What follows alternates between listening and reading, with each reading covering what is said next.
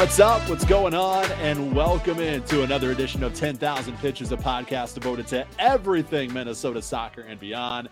My name is Jeremy Rushing, here for episode 71. Thanks to our friends over at Stimulus Athletic, and thanks to my co-host, Mr. Dominic Jose Bazonio, for joining once again. Dom, how you doing tonight?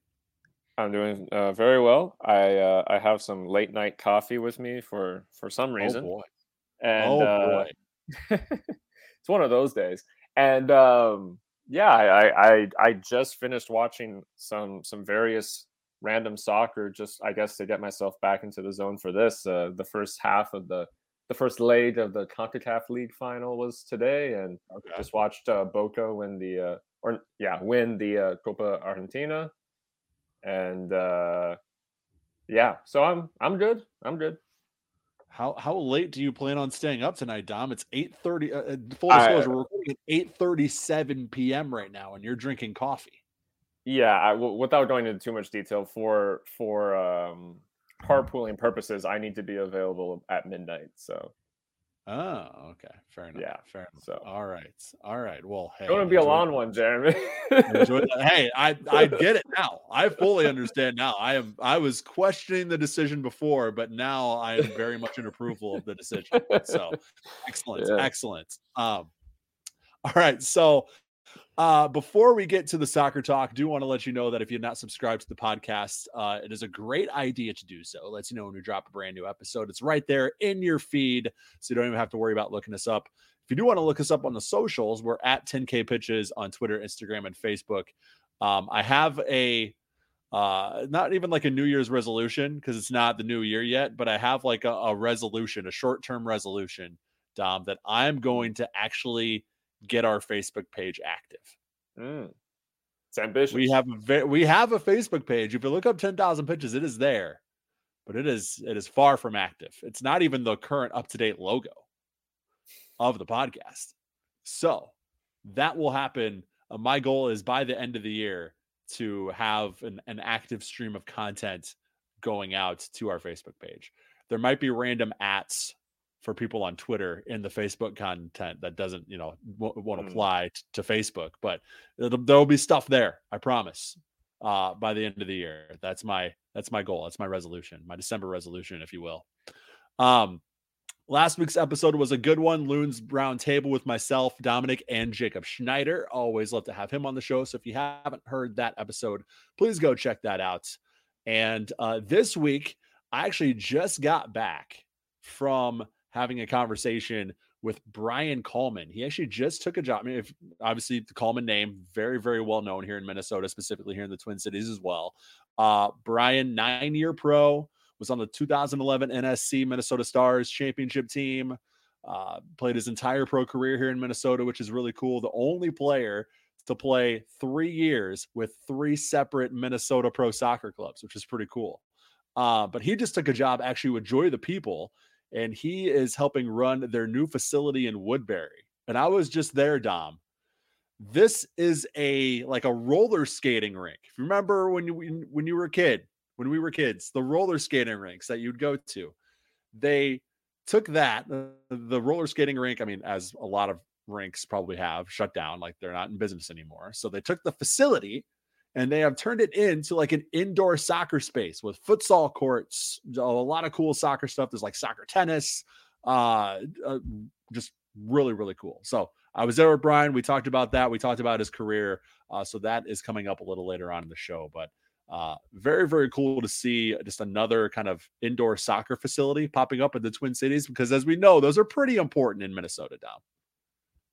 Yeah, I mean, I don't think anyone listening to this doesn't already know that it snows in Minnesota, and believe it or not, it's pretty hard to play soccer in any sort of good competitive sense when it's the ground's covered in snow. So yeah, I mean, everywhere across the state, from the very top areas up here in like Duluth, for example, all the way down to Rochester in the southern part of the state, you need those indoor facilities for really every sport, but certainly for soccer.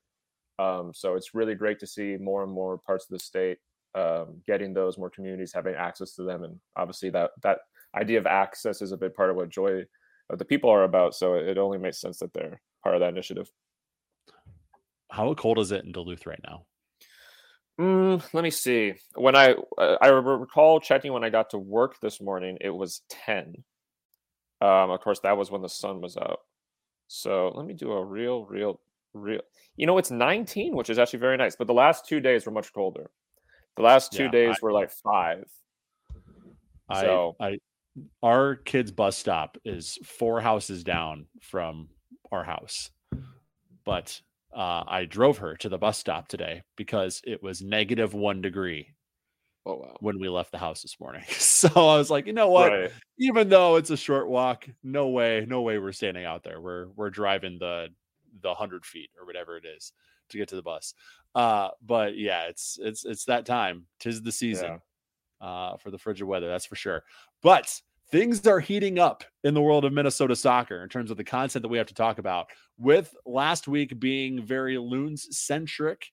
And the week before that being a very, very short Thanksgiving episode with just the interview. It's been a few weeks since we've really gotten a chance to dive into a lot of the topics happening across Minnesota soccer as a whole. So we're going to be playing a lot of catch up this week, but a lot of good content. And it starts with MLS Next Pro. This is a new league. This has been rumored to, be happening for a while. It finally was announced. The professional, basically second league for MLS, the reserve league, if you will, for MLS. And Minnesota United will have a squad in that league. Not every MLS team and MLS market is represented in this league. So there is some significance that Minnesota United is going to be kind of in that first run of teams who are participating in MLS Next Pro. This is something that I think Minnesota United fans have been clamoring for since they joined MLS in 2017. We've seen homegrown talent in Minnesota, go get away because we don't have necessarily a system like this for Minnesota United in place, or hadn't had one prior. So really good opportunity to continue to cultivate talent here in Minnesota, but also obviously give those reserve players a chance to get on the field and get some real meaningful minutes. Yeah, and it's there's a lot of questions to be answered in regards to what this league is going to look like and what any of the teams in it are going to really look like, that we're going to have to wait a while to have answers for. But obviously, like you said, I can recall for years now, for example, through my lower league kind of connections, or not connections, but people I knew in the lower league scenes around the country and in Minnesota, there's constantly been conversation of when will Minnesota have some sort of USL or but other options didn't exist at the time. NISA and MLS Next were not playing at the time. But when would Minnesota have that lower league representation? Because it seemed like there was the space for it. And for a long time, we just haven't had it. There's been rumors over the years of this and that and this and that. And at certain points, Minnesota has had affiliations with, teams like Forward Madison. But yeah, to finally have something coming to the state, there's aspects of it that are very exciting. From my past of doing a lot of lower league content, I hear a lot of people who continue to kind of have that sigh about just the constant adding of leagues to the American soccer environment, and I totally also understand that grievance. I think it's one of those things where we're going to have to wait and see how this new league fits into the puzzle. And we're going to have to hope that it fits in a positive way, in a way that helps people and helps the sport grow in the country and in the state of Minnesota in this case. But yeah, look, one of the big criticisms at times with Minnesota United has been that connection to the youth, that ability to develop youth within Minnesota. Lots of great Minnesotan players have ended up leaving the state and never even touching Minnesota soccer outside of the sort of developmental stage. Someone like Caden Clark as an example. That's like the prime recent example that comes to mind, I think, for everybody, because that was the reason. That was the reason that Caden Clark got away, is he wasn't necessarily MLS ready at the time, but he was definitely a step above the academy level. And New York Red Bulls had that second reserve team in place, and you see what happens. Yeah. And so, you know, maybe this is a good sign that in the future that will no longer be a topic of conversation. So if nothing else, I think that's probably the positive or the silver lining for people to look at. But yeah, you know, there's a lot of questions that we'll have to wait and see what the answers are about this new league and what it means for American soccer. Cameron Knowles will be the team's first head coach. He was the Minnesota United first team video analyst and former Portland Timbers 2 head coach. So somebody with experience coaching this type of team at this level, taking over the reins, which I think is very, very important. You talked about the adding of leagues, Dom. I think all we're doing is really developing a true pyramid here. At the third tier, you have 3 teams. Now we just need another league or 3 leagues in the third tier. Now we just need to add a second league in the second tier. Then you have MLS at the top. It's a true pyramid, as our friends at Minneapolis City pointed out on Twitter. So I think that's all we're doing here. But I do see the points. I think a lot of fans of the USL, I'm thinking, Forward Madison fans of USL League One will be happy that these reserve teams have somewhere else to go. So they're not in USL, because playing with no atmosphere on a team's training ground, basically, or playing in Miami when you're in that beautiful MLS stadium, but there's no fans because they can't rely on enough people to come to the game to, hire workers. Like that's how it is when you're talking about these reserve teams. Now, maybe Minnesota will be different. Maybe Minnesota, depending on how many players have Minnesota ties, depending on the notoriety level of, maybe draft picks who are playing in that reserve league. Maybe they'll be able to cultivate some sort of supporters culture and fan culture for the second team specifically, but that's traditionally not there for those MLS 2 teams, if you will. So it'll be interesting to see how Minnesota does. But again, I do think that there is a positive there that from a USL standpoint, that they'll sort of have these quote unquote independent clubs with the supporters cultures, with, their own identities, a league just for those type of teams. Yeah, I think that's definitely a benefit the USL can get out of this. That the USL as a league has grown so much, or as 2 leagues, 2 professional leagues, has grown so much in recent years in terms of even the TV deals they're starting to get with ESPN, and the amount of support some of their teams have. You have teams that are averaging 3, 4, 5, 6,000 people to watch a not first tier soccer team. That's actually pretty good numbers even for a lot of other countries. So just recently you see a team like Detroit City moving to the USL Championship. That's obviously a team with such a huge following.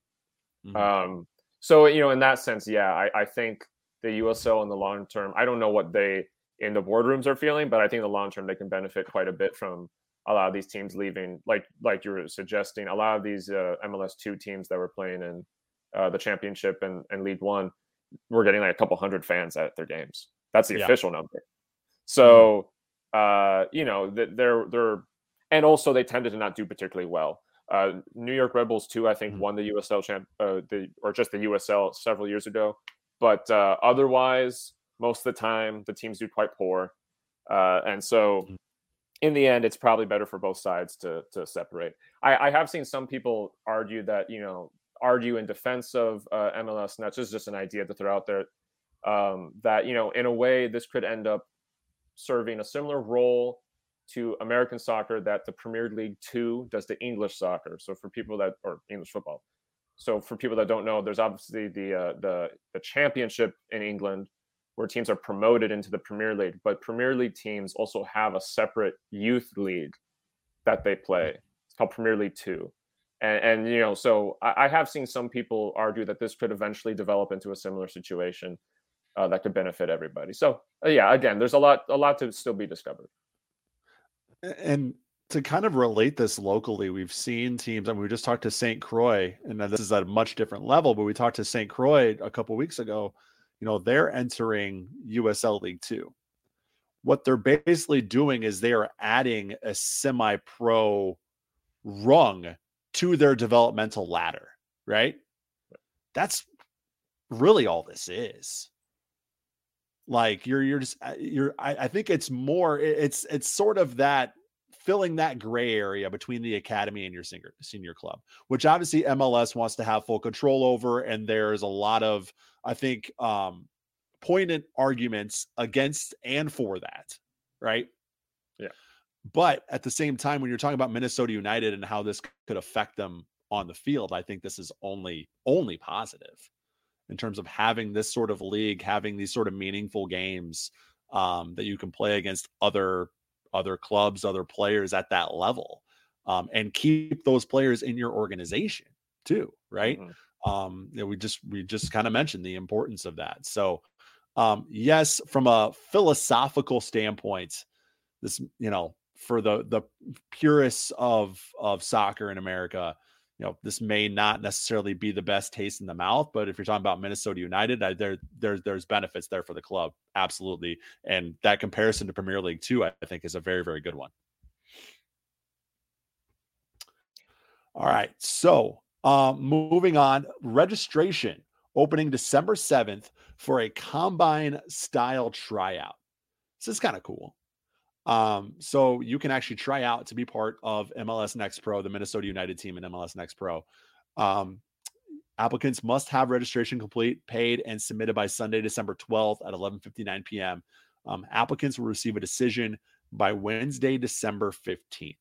So obviously there's, I'm sure, already a good idea of the type of players who are going to be on this roster. Coming up from the academy, and even some players who maybe haven't gotten the time in the MLS level that could use some real solid playing time elsewhere. But there's still the opportunity for those in the community and around the club to actually compete and try out for a spot, which I think adds an interesting element to the whole thing too. Yeah, and in that sense, I think it mirrors something that you see in the other two third division leagues currently in the country, being USL League One and NISA, which is at this level of the game, it is reasonable to try and find talent in uncommon places. So, Forward Madison have had a number of players who have arrived at that team in an unconventional manner in terms of the common American path to professional soccer. The Michael Vanes, I would argue the Hiro Toyamas of the world are not necessarily players that reached their first pro club in a way that would have made sense 10 years ago to most Americans. So this is along that same vein. I would argue that, they're probably going to be looking at the academy and those sorts of things, and maybe loan players from the first team or something, for talent, but also this is a level where you can reasonably trust some people that maybe are in the community. Maybe they played college or some other high level and they just aren't with anyone right now.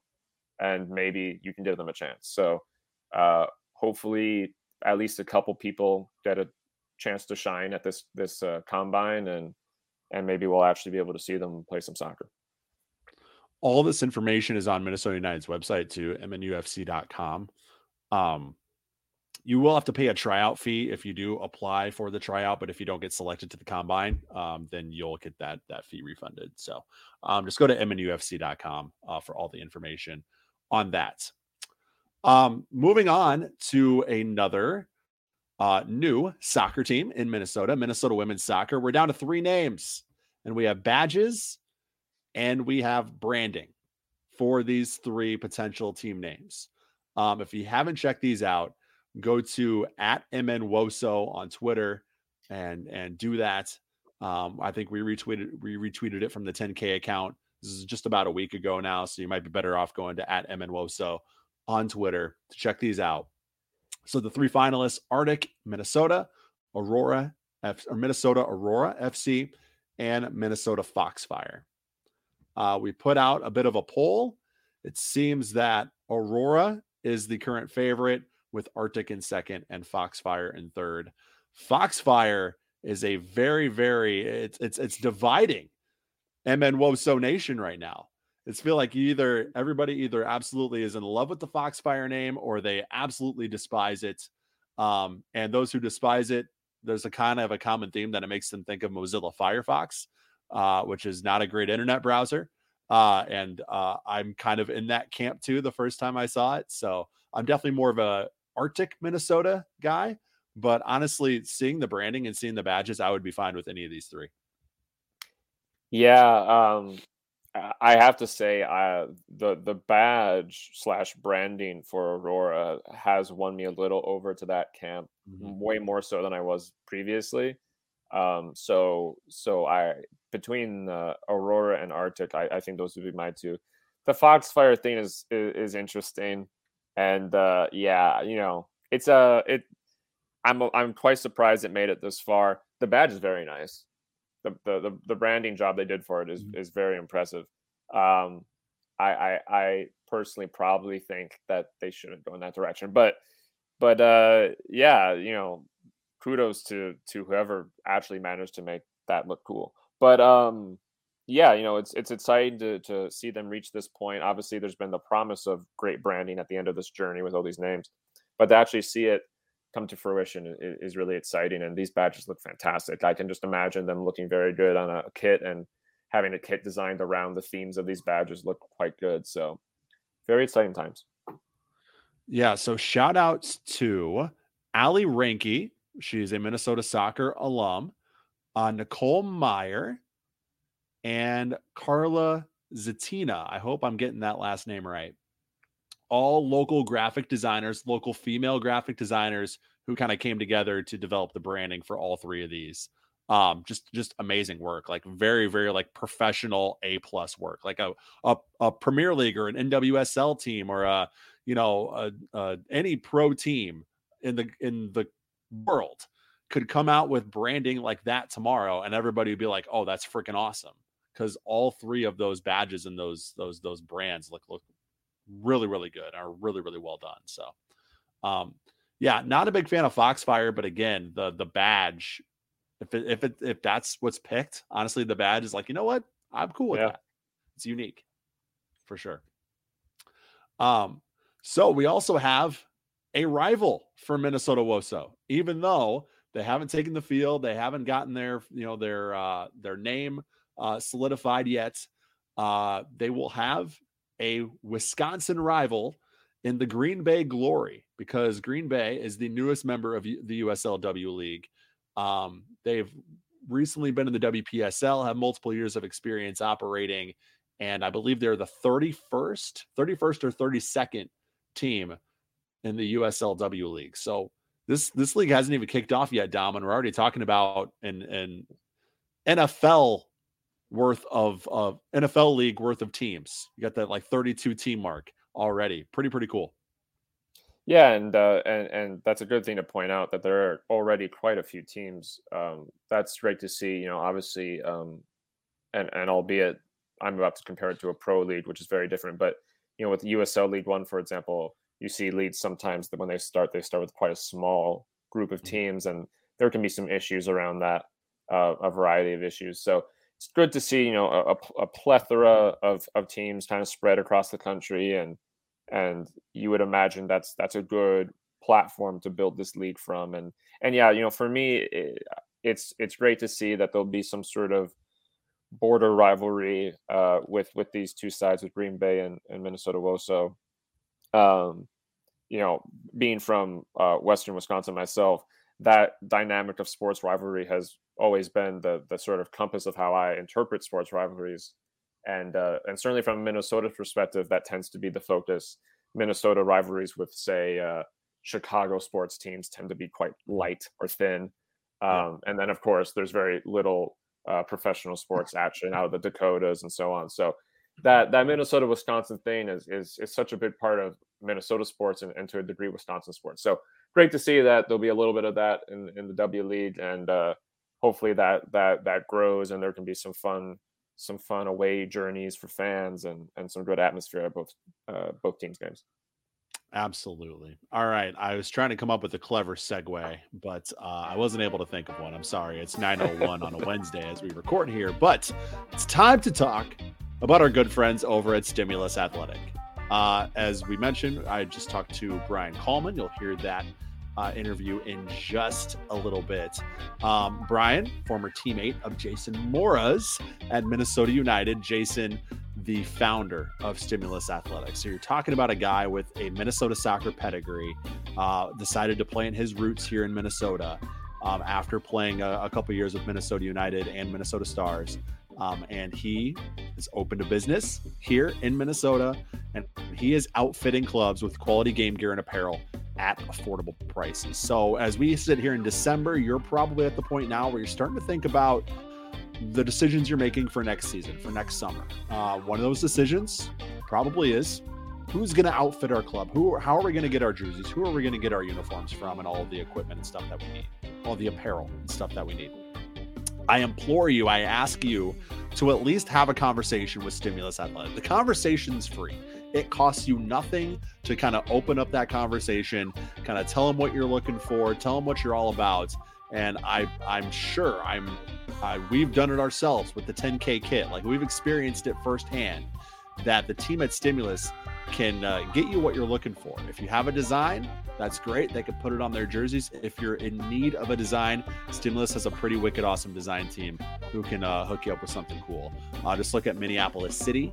Look at Joy of the People. Look at Vlora FC.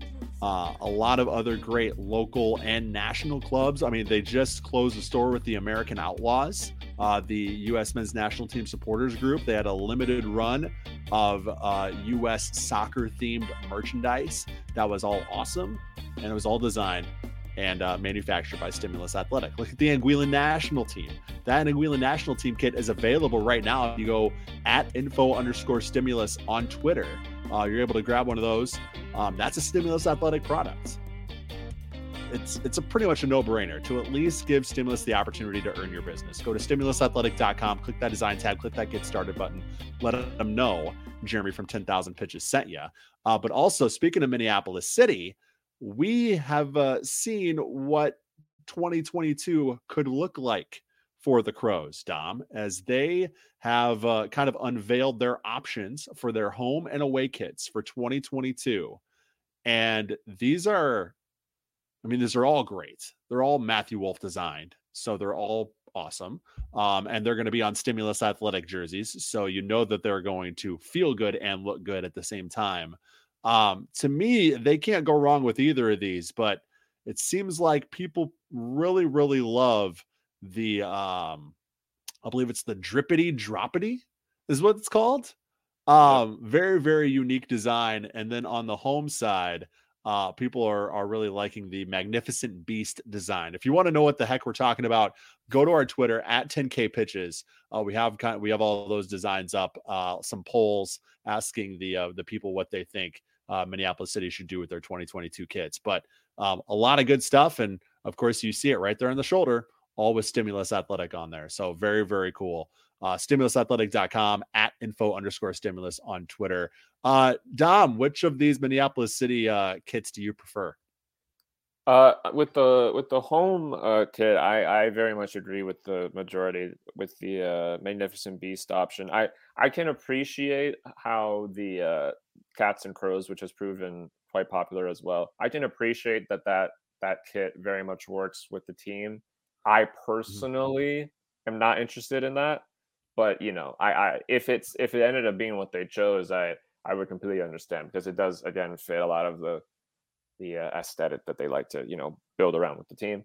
And then with the away, I'm not sure.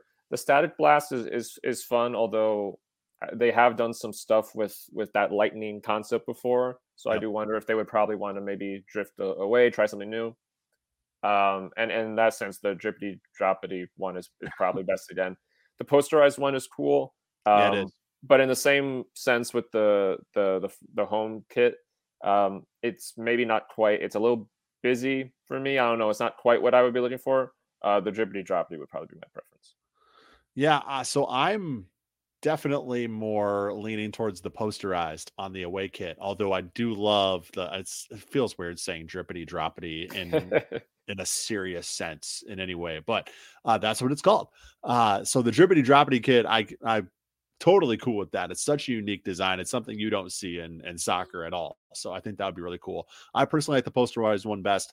Definitely a fan of the Magnificent Beast one on the home side too. It seems a lot of people really like that one. So again, if you want to know what we're talking about, follow us at 10K Pitches on Twitter. You can also follow Minneapolis City at MPLS City SC.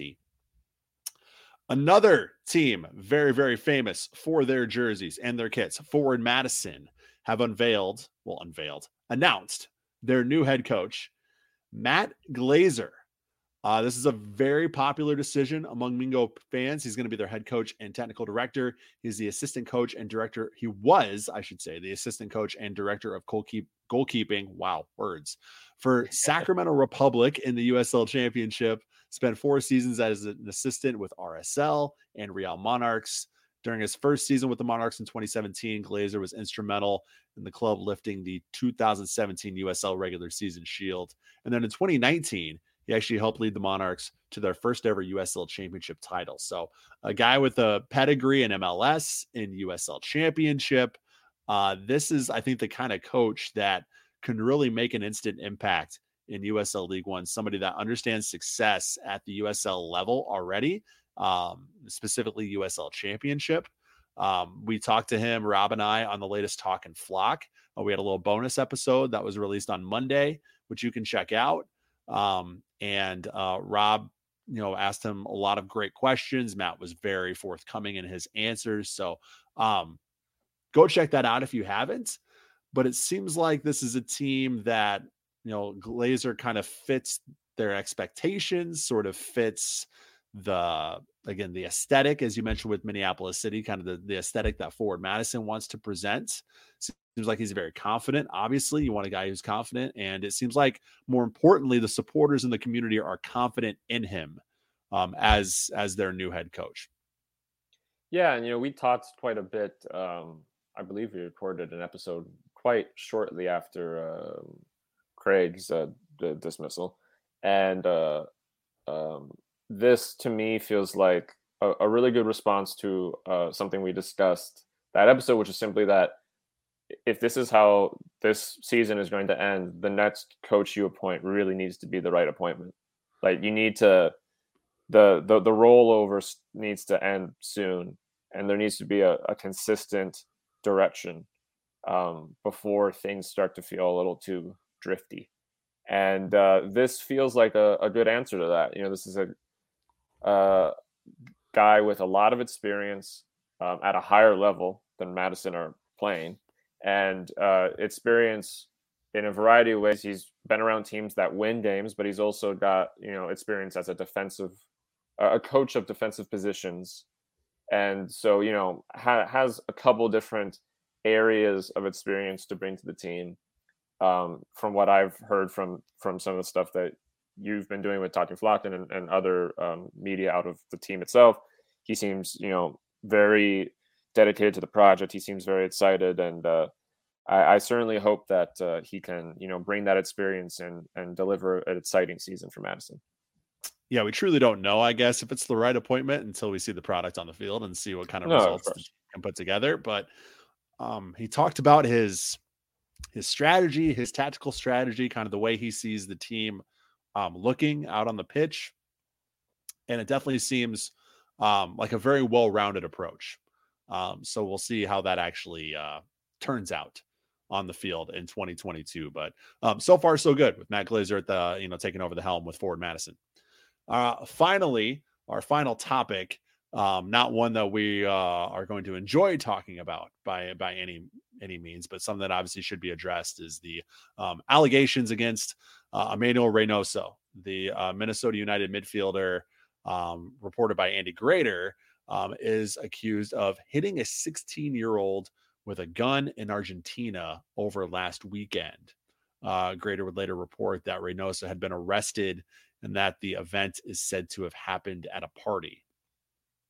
This is obviously not something you ever want to hear or see very, very close to the team that you are and the club that you are supporting and are close to.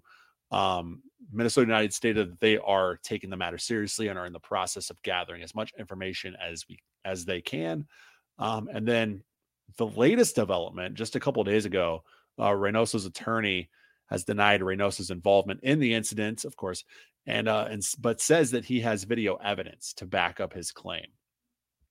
So we will see, I guess, at some point that video evidence has to come to light, that alleged video, if it exists. But not the way, I guess, you want to start your offseason if you're a Minnesota United fan with this sort of news. And I guess we can only hope that if there is justice that needs to be served, that it is. And, I guess, at this point, we know what we know, and we won't really get a firm conclusion on this until more information comes to light. Yeah, it's obviously a very serious situation, and the potential of it being true would be very disappointing. Of course, Mm-hmm. to have a player, of a Minnesota United player, be doing the things that he's accused of doing. But yeah, obviously at the same time, there's a lot of stuff we need to wait to find out, and not really in our hands to find it out. So we'll have to let that process unravel with time. But it certainly leaves some big questions for him, and potentially for the team as well. So we'll have to see what comes out. All right, it is interview time here on 10,000 Pitches. My conversation with Brian Kallman, Minnesota United, Stars, and Thunder alum, currently working with Joy of the People in Woodbury, doing great things there. But Dominic and I will be back because we still got to do top four. So we will get you with that top four after you hear from Mr. Brian Kallman. It's now time to welcome in a 9-year pro, the only man to play 3 years for the Minnesota Thunder, Minnesota Stars, and Minnesota United, the eldest of the 6 Kallman soccer-playing kids, the pride of Woodbury, Minnesota, Mr. Brian Kallman. Brian, how you doing, man? I'm doing very well. Thank you for having me. Well, I'm happy to be here. We're actually in Woodbury right now at the new Joy of the People facility here on off Wooddale Drive. This place is unbelievable, man. It's a skating rink that you guys sort of turned into a soccer facility. Talk to me about it, because you said you have history or have memories of coming here as a kid when it was a skating rink, and now you've sort of turned it into this indoor soccer heaven almost. Yeah, that's the goal of it. Right now we got some nets up. We got 3 courts put down. We're gonna expand in the future to outside. We'll have some turf fields with lights, sand soccer court. Every week we're just making little strides to make this place more fun and more enjoyable for the entire soccer community on the east side of the Twin Cities. So your official role is the director of play. Is that correct? Yes, sir. How did you get involved with Joy? How did you get connected? And what the heck does director of play mean? It's kind of perfect for what my role is, because pretty much anytime this place is going to be open, I'm going to be here, whether it's helping coach run sessions or supervising our free plays, or when we have our adult leagues up and running, I'll be here, kind of running those as well. But that's really what it's about, is just getting the community in, getting people in the door, and creating an environment where everyone wants to come hang out and stay here all day, eat food, drink beer, drink wine when we get our liquor license, and just really enjoy the sport. We were talking about how facilities like this don't necessarily exist a lot in the suburbs. In the suburbs you have your parks with your larger fields and these kind of futsal, smaller court, indoor facilities. We see them popping up in the metro, in Minneapolis, St. Paul. What's it been like to be part of opening a facility like this in your hometown? It's been amazing. When the opportunity presented itself, and I came and I saw this space, and I saw the vision and what they tried to do. I knew I couldn't pass this up. Like I told you earlier, I used to come on Friday nights and to the skating rink, when I was in 5th, 6th grade. And we want to try to bring that back. Once a month, we're going to do team night, turn off the lights, have the disco balls going and the lasers and neon balls, and just kind of make it a fun experience and something different, right? Yeah. That's kind of what Joy's all about, is just being a little bit different than your traditional clubs and organizations. We'll put a video of this on our socials if we can grab you maybe trying this out. I saw the craziest thing I've ever seen in my life. You guys have a blower that's meant for bounce houses.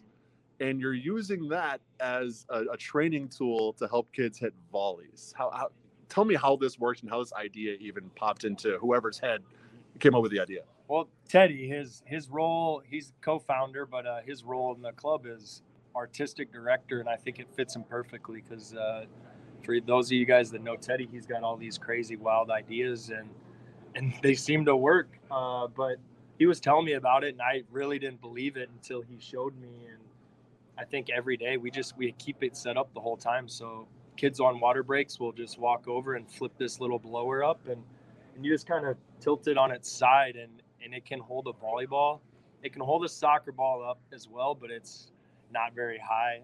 Maybe gets a little bit more dangerous, and we're all about safety here, so we kind of just use our volleyballs. But yeah, it holds the ball at a height to where you really need to focus on getting your knee up and your technique, but it also kind of moves a little bit as well. So I've seen some really good players step up and just try to smash the ball and completely whiff on it because it's just hovering and moving a little bit. Mm-hmm. But we do some unique things like that here. We also have a tennis ball shooter that shoots tennis balls at people that they can work on their first touch and then striking the ball. And we're a big believer in just differential learning here, hitting different types of balls, different sizes of balls, different weights of balls. Yeah, it's just a really unique experience so far. I see that you guys got the soccer tennis courts. You built this thing that's you sit in it and you kick the tennis ball, I believe. If you could provide a little bit more context on what this little like box play thing is. Yeah, I won't say the name of where I got it from, but I saw that they sell these things for $1,000 online, and during COVID I actually got into a little bit of woodworking and figured out how to make some tables and stuff. So I always wanted to make one of these. I was going to make it for my house, and then when Teddy gave me the go-ahead to go ahead and to build things for here and just turn in my receipts, I think I went straight to Home Depot that day and bought the stuff to put it together. And yeah, so it's just a little table, and it's kind of got a chicken wire around it to keep the ball in, and then the two benches are little goals, and you just sit at it and play one-on-one. But I've seen it's great for young kids. It's high school kids have got in there for a little bit and played, or you'll see like a young kid with their mom, sit down and hang out for a little bit. And yeah, that's what we're all about. We want to create these little skill games that kids can just come when we're open and they can just play games, or if we have a court open, they can just jump on and have free play whenever they want.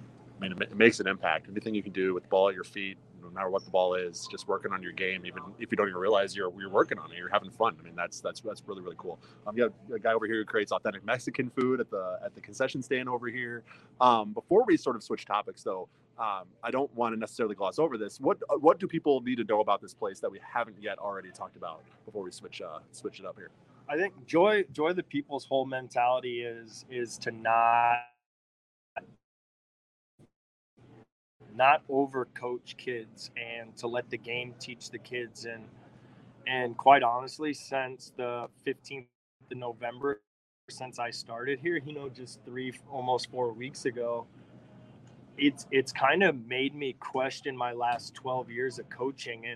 And I'm a coach that lets my kids play regardless. I don't do a lot of coaching, but especially when I see our older high school kids, our GOATs, or our rice and beans program that we call it, they come in every Monday night, and the first Monday night they were short of players, so I jumped in goal and I got rainbowed 3 different times. Oh my gosh. Against high school kids, and I'm like, what is going on? And the more I watch these kids, they don't play like typical American players. It's very free spirited. Everyone feels comfortable on the ball, and this is just me watching them play 5-on-5 on a basketball court, or a futsal court. So it's something that when people come here, everyone's always included.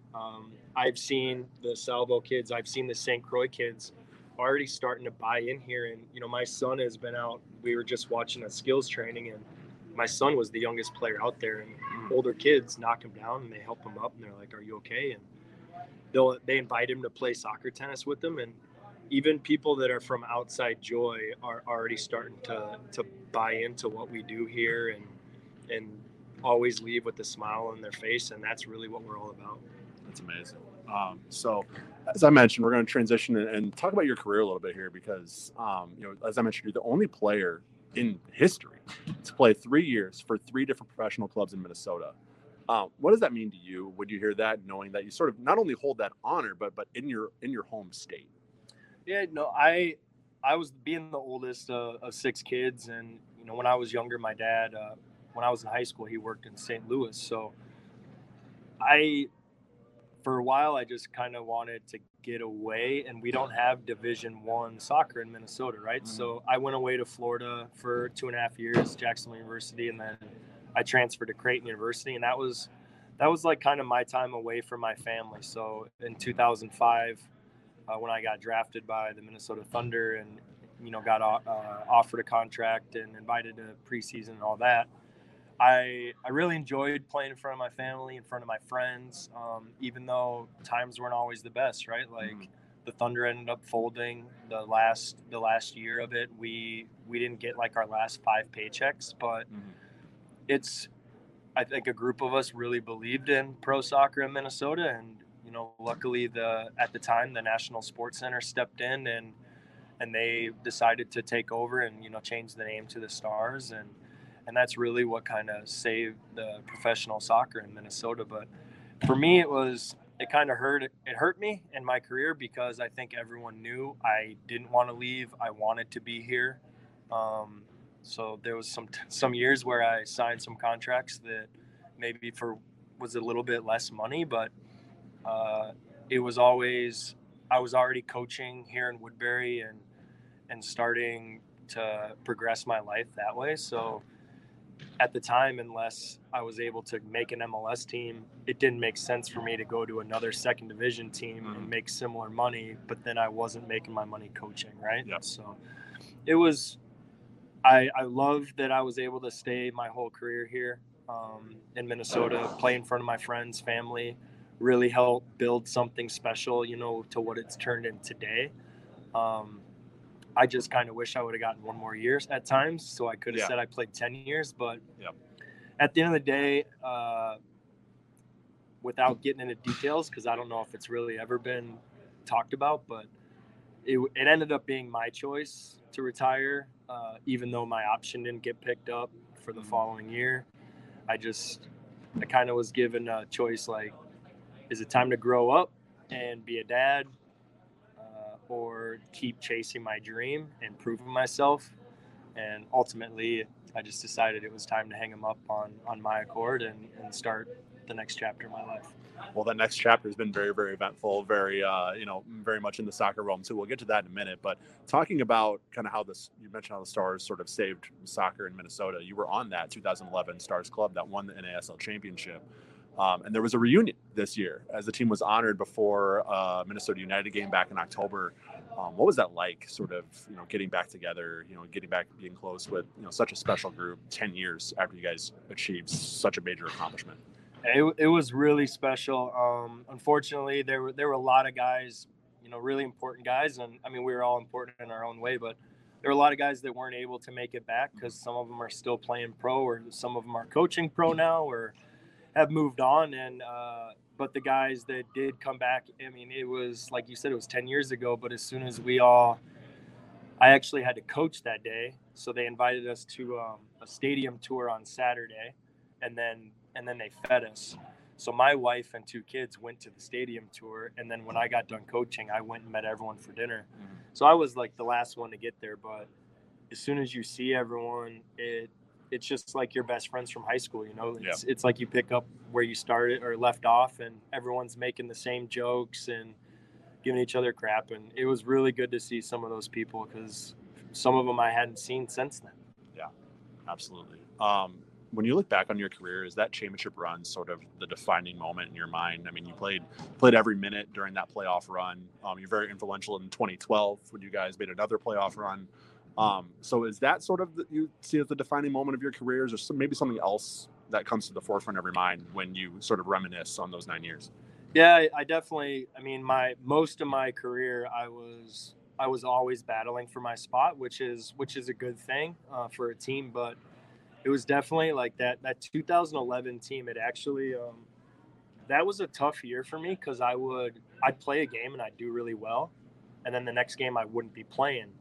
And after it happened a couple of times, I went, was talking to Manny about it, and he was like, sometimes it's just not fair, was like his answer, and I kind of just brushed it off. And then finally, there was one game that Kyle Altman had to sit out for a red card, and I wore the captain armband.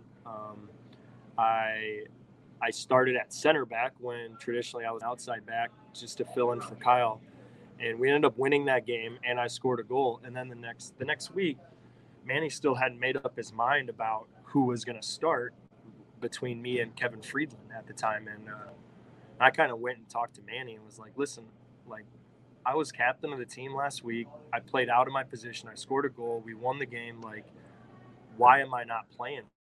Why am I not getting an opportunity to play again this year? And I straight up told him, I said, you realize in every game I've played this year, and at that point it had maybe been 50-50, I said, we haven't lost yet. I said, we've either tied or we've won. And Brian Civilicus was actually on the similar boat.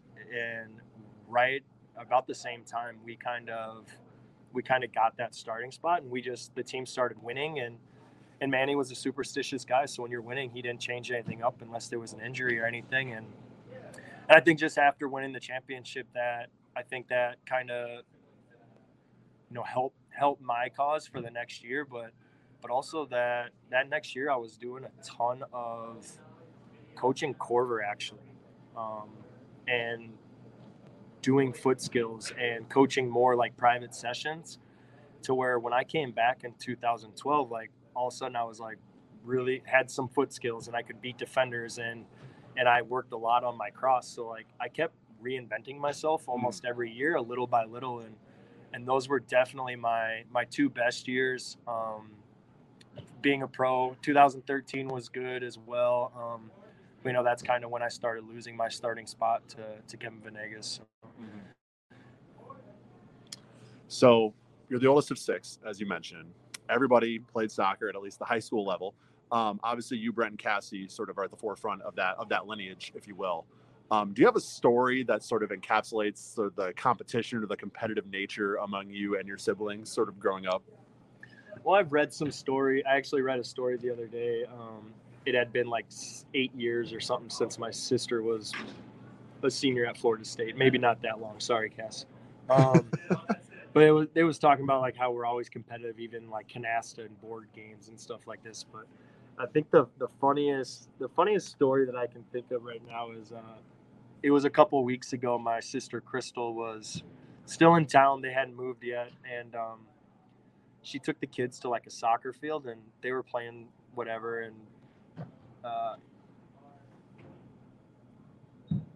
and sorry, we had a volleyball almost come our way. That's all right, no worries. Head on a swivel over here. Yeah. We're good. And Crystal texted me and was like, the kids were bored, so I taught them about killer. So killer is something that we played with basketball, with football, with soccer, whatever. If you just threw the name killer in front of it, all it meant is like no fouls, no rules. Yeah. And next thing you know, the boys were. But that's kind of how it was. Like it was always me and my sister, or me and Brent versus my brother Brad and Crystal, and like we would always do 2-on-2 basketball or baseball or whatever games we'd make up in the basement, in the winter time. But something to just the way we were brought up is everyone really likes to win. Yeah, absolutely. So after you retired, you started Football Form and Fitness. Tell me a little bit about that, its mission, sort of what made you decide to pursue this particular venture after your playing career is over. It was something that I had done on a smaller scale. What I found out, the good thing is about playing second division soccer and not making a ton of money is you have to supplement that income and the easiest way was to coach. And it's something I wish I would have known I was interested in when I was younger, or like in college and kind of studied, but it's something that I just started doing and really enjoyed it. And as I got older, I kept, it started taking coaching licensing and stuff like that. But I was always really involved and like interested in the personal development side of stuff, and just giving kids the opportunity to get extra training. And yeah, like I'm getting paid. It was a business, but at the same time, like everything I do for my private training or my small group training was like I would have the same dribbling warm up every time. I would do like speed ladders. I call them triangles, whatever, every time. And that stuff's the same. But then the rest of the session would be different, working on technique, getting a ton of touches on the ball, putting them in game-like situations. But a lot of the things that I would show them is like, you can do this at home. Yeah. Like you don't need to come train with me once a week. Like if you want to, great. And some people did, but a lot of it, times people would reach out and be like, hey, can you just, my kid's struggling with his confidence. Like, can you just work with them? And I think that was the biggest compliment that I would get after training kids is their confidence just shot through the roof after working with me a few times. Great transition into your role now with Joy of the People, and how influential sort of, what did you learn, I guess, from this first sort of post-playing career venture with Football Formative Fitness that you're going to take into your new role with Joy? Oh, I think the biggest thing is just being like a good mentor to kids. I honestly feel like, and I've had some parents reach out to me, since this transition into Joy of the People, and there's like, honestly, Brian, like people, we just train with you because like our kid enjoys just hanging out with you and spending time with you, and the way you talk to them. Like if they're struggling scoring goals, when my daughter comes to see you, like next thing you know, the next game she's putting goals in because you just talk to her and you give her confidence. And as a soccer player, that's what it's all about. And I think that's a huge thing about Joy of the People is we give the kids the freedom to make mistakes. Like we want them to try rainbows. We want them to try Maradonas. And if it doesn't work and they get scored on, it's fine. Like no one's yelling at them like that they messed up. It's just, it's a safe environment where kids have that opportunity to make mistakes and learn from it and just have fun and like let the pressure go away. Because club soccer is just, it's crazy right now. Like I honestly, I switched from coaching elite level girls. I went back to coaching younger girls this fall, and I think my teams were better at it than most parents, just because most other teams, because we'd have conversations about how we should act, right? But you're playing against some of these other clubs, and like these parents are just going nuts and yelling at the ref. And it's like there were 2 or 3 times this fall where I would yell across the field to a parent like, they are 10-year-old girls. Yeah. Like, chill out. And honestly, it's not like that here. It's, you see the Joy of the People parents on Saturdays, and they just sit there and they just watch and they're quiet, or they just talk with each other, or they jump in with a group of people on the other court and just start playing. But it's just so much more laid back and such a better environment for development, in my opinion. It's amazing to have those resources. Growing up, I played baseball growing up into college, and if ever I was having a bad run of games, not pitching well, I was like, okay, I need to have a session with Mike. Mike was my pitching coach, and just in those sessions, it was almost just like an immediate like reset. Like I was able to get out of my own head. It was just really kind of getting back to the basics. Sort of just me and him. We're in like a warehouse. I have to imagine that some of those kids probably feel the same when they come to you. They're like, okay, like this is where I just really kind of focus in on what I need to work on and not worry about all that other crap. Yeah, exactly. I think that's, you hit the nail on the head. I think even the kids that are coming in right now for some of our skills training that are from traditional clubs. I think it was a little, at first it was like, whoa, wait, like, but I'm better than these kids, right? And Teddy says this the best way. He used this as an example the other day at a staff meeting. So it was me, Teddy, Andre, and Johanna sitting at our staff meeting, and he's like, so let's say, he's like, I'm better than everyone except Brian. Using his example, obviously, because I think Andre is still better than Ted, but we'll see. He's like, if Brian's the only one better than me, but like he's not willing to play with everyone, but I'm willing to play with everyone, he's like, I have more opportunity to play. I have more opportunity to improve, right? And that's what I think I've seen in the last 3 weeks here is now, even for our skills training that's going on Mondays, it's 9 years old through 13 years old.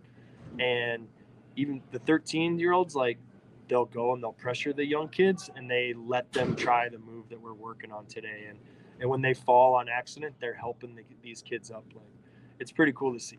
Yeah, absolutely. So again, the Joy the People Woodbury facility, the former, I think, Wooddale Fun Zone, is that what it used to be called? So yeah, so it's turned into an indoor soccer facility. Pretty cool. So we're also going to have our semi-pro team, the Goats. We have a semi-pro futsal team. We're the only Minnesota team to have it. I believe it's the first year of this league, so we actually have our first home game on December 18th. You're playing some games here. Playing this here, yep. Nice. Home games here, so that's I gonna be think fun. it's like $10 for a chair, $5 for standing room only. Don't quote me on those prices, but yeah, it's gonna be really cool. I've never witnessed a futsal pro or semi-pro futsal game live, but apparently this is the highest level futsal that we have in the country, and we have a team, so it's gonna be cool to see. Big thanks again to Brian Coleman for joining the show this week. Really good conversation with him about everything going on with Joy of the People. Really grateful for his time and talking about his career and everything going on like that. But now it is time to end this week's episode, Dom, with our top 4. And being that it's the holiday season, we're going to give you a little of a holiday gift guide here with our top 4. Top 4 soccer jerseys that you should buy the footy lover in your life, or ask somebody to buy for you. Add it to your own Christmas list. Now, we know that lower league soccer has a ton of great kits and great teams. So before we start here, I'm going to preface this by saying, if you have a lower league soccer, obviously being in Minnesota, we know all the great lower league soccer teams and leagues and stuff that we have here in the state. But if you're listening from out of state, maybe, look up the lower league soccer team in your area and see if they have kits on sale, because they're probably pretty freaking awesome. Disclaimer, because it's so low hanging fruit, we did not put any Forward Madison kits in our list. So, but all of their kits are great. So go check them out and maybe buy one. So no Forward Madison, no lower league representation in this list. Because it's all great. You should go check it out. But I guess I'll go ahead and start, Dom. My first one on my top 4 list is the PSG Stadium away kit from last year. Now, it's a white away kit, so we're gonna throw that out there. But it's got like the black stripe and like the pink tint to it, like almost like the pink tinted stripe down the middle along with the black. It's a really cool, unique, I think, design. It's a unique take on a white away kit. So that's, if you're gonna buy one, that's the one I think you should get if you don't completely hate PSG. So that's my number 1. Yeah, that's actually a really nice. If there's anything that PSG does well, and they do multiple things well, but if there's anything they do well, it's put out really cool merch. So that kit is really impressive. My first is so it's an MLS cut, and it's a kit that I think got mixed reactions when it came out, but I like it. And it's the Philadelphia Union's. I guess it was their away kit or their second kit this year. It's always hard to tell because MLS teams end up with like 5 kits with all the like special ones they make. But it was the Bolt kit is what I call it. I believe on the website it's called like the second blue kit. But it essentially has like, it's a light blue. It has like whitish lightning bolt kind of looking wavy lines going across it, as yellow. The Adidas lines and all that are yellow. And it's a little weird, but it feels weird in the right way for an MLS kit. And it has so much more personality than a lot of other MLS kits. And I just really liked it. I think it really works. And I hope that they kind of keep that general design direction for the next couple of years. Yeah, I myself have a MLS kit, which has a lot of personality in it, a little later on in my list. My second in my top 4, my second soccer jersey for the fan in your life or for yourself, the Anguillan national team blue dolphin kit. Yes, had to shout out our friends over at Stimulus Athletic. These are actually on sale right now if you go at @info_stimulus on Twitter. This is, there are 3 jerseys you can buy. This one is my favorite. It's blue, but it's got a little bit of a gradient to it, and then you can see dolphins in it. It's very, very cool.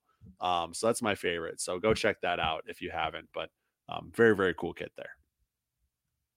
Yeah, and of course that awesome sort of local connection is fun. And if it's good enough for CONCACAF, it's good enough for you. Absolutely. That's my new saying. I'm not being paid to say it at all. My second is I guess in theory it was going to be a lower league kit, but now it's not really. But my second is just going to be Detroit City's home kit. And if you already have like 5 Detroit City home kits, you probably don't need this one. But if you don't have one yet, I still think it's a good time to jump in and get one if you want one. Every year they find a way to make their color scheme interesting and feel new, even if it's of course the same color scheme.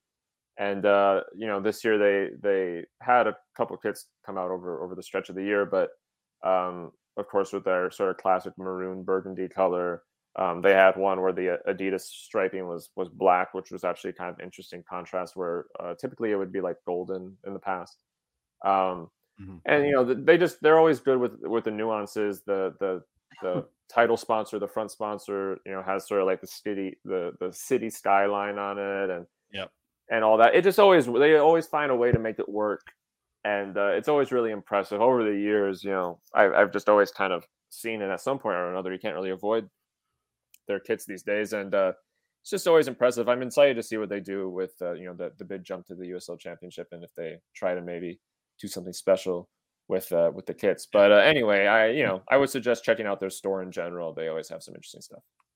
There's a lot of cool things you can do with that sort of color scheme, that maroon color scheme too. AS Roma always seems to do some really cool stuff with that color too. So definitely.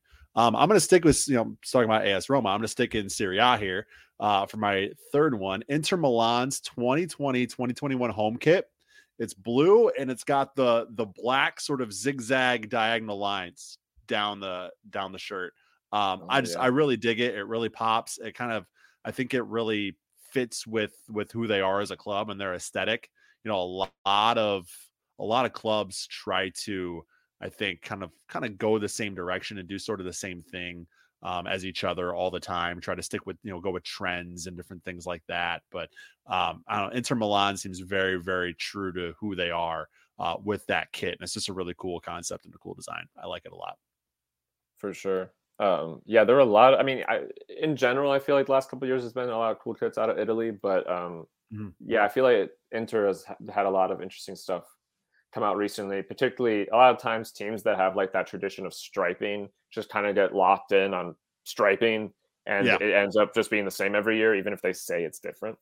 So it's cool that I feel like the last couple of years they kind of try to throw some wrenches in the design studio and keep things different. So that's really cool. I'm gonna keep it in Italy actually. And I'm going to shout out, to be honest, all their kits are really cool. I'm not even sure which one I should really tell you to get, but maybe check their entire store. But Venezia, I think that's how you say it. Oh my gosh. That's how you say it. That's recently amazing. Promoted. Yeah, recently promoted from Serie B to the top flight of Italy. They have a couple Americans on there now, Giancarlo Busio, for example, and one or two others.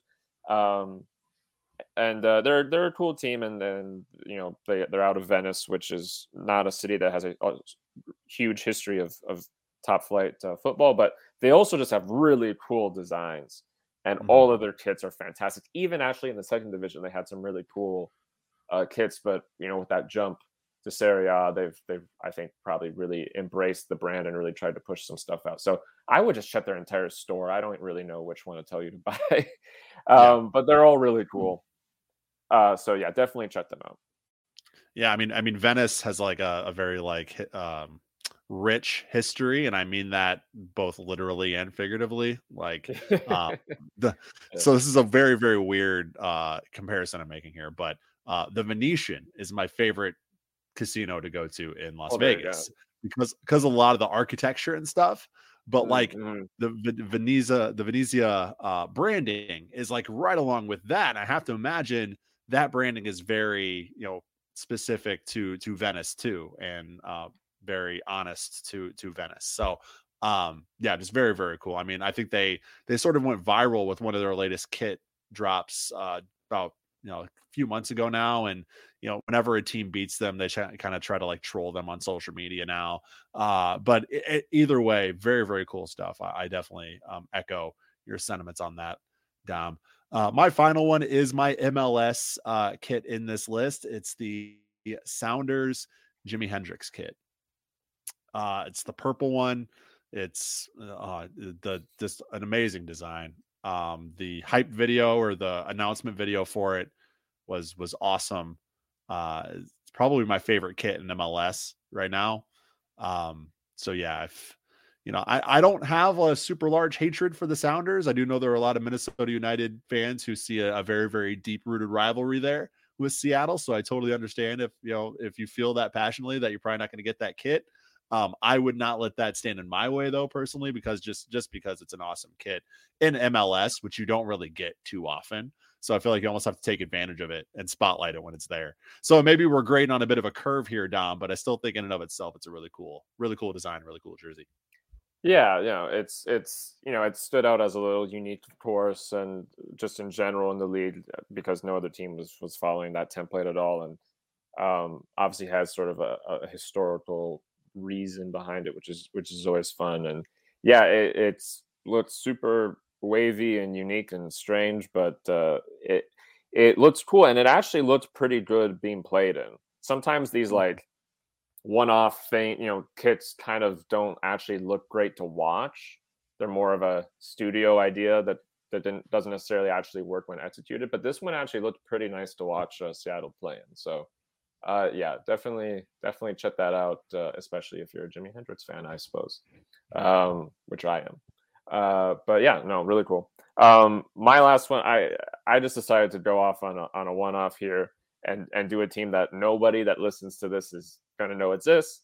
But there's a team that was promoted to the Venezuelan First Division last season. They played in it this season, called UCV.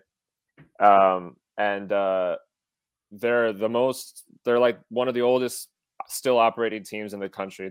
They were founded in 1950, I want to say, which is very old for a Venezuelan soccer team. And they basically just do the same look all the time, but it's so like old school that it looks great in my opinion. I'll send you a picture in a second, Jeremy, so you can look at it. But they essentially kind of go off of the tricolor theme of the Venezuelan flag, and of course the Colombian and Ecuadorian flag too. And they should do the torso is half yellow, half blue down the middle, and then red sleeves and a red U for the university, which is what the team's named after. And it's just like it reminds me of like when you see photos from teams in the 50s or earlier, even back when it was just like these classic like one or two color things, and it wasn't really trying to do like a graphic-y look. It was just like bare bones, but in a really cool kind of minimalistic way. Mm-hmm. I liked it. They got back into the First Division for the first time in like 20 years this year. It was really cool to see that look back in like a regularly broadcasted setting. And I just felt like shouting them out for that. It's going to be pretty difficult for you to get one of these for your loved ones for Christmas, but you can certainly try. But you can certainly try. Maybe we'll have to hit you up on Twitter, see if you have any connections. Yeah, I'll be very busy on WhatsApp. But anyways, it's a cool look. It was really fun to see in Liga FUTV this season, next to otherwise a lot of sort of modern looking kits. So shout out to UCV for that. Dom, your roles are expanding. You've gone now from 10K co-host to unofficial American distributor of soccer jerseys for UCV in Venezuela. Yeah, that's going to be a very controversial addition to my resume, but we'll see. We'll just not put this episode out, and then no one will know. So there you go. Perfect. You did. This episode never existed. Y'all never heard this episode. Okay? Don't listen to it. Yeah, we're destroying the evidence, which is why you're hearing it right now. But anyways, Dom, the role I appreciate most from you is co-host of 10,000 Pitches. Thank you so much again for joining me again this week and going through all this news and doing stupid stuff like the top 4 soccer jerseys with me and all that stuff. I really do appreciate it, man. And we'll be back next week.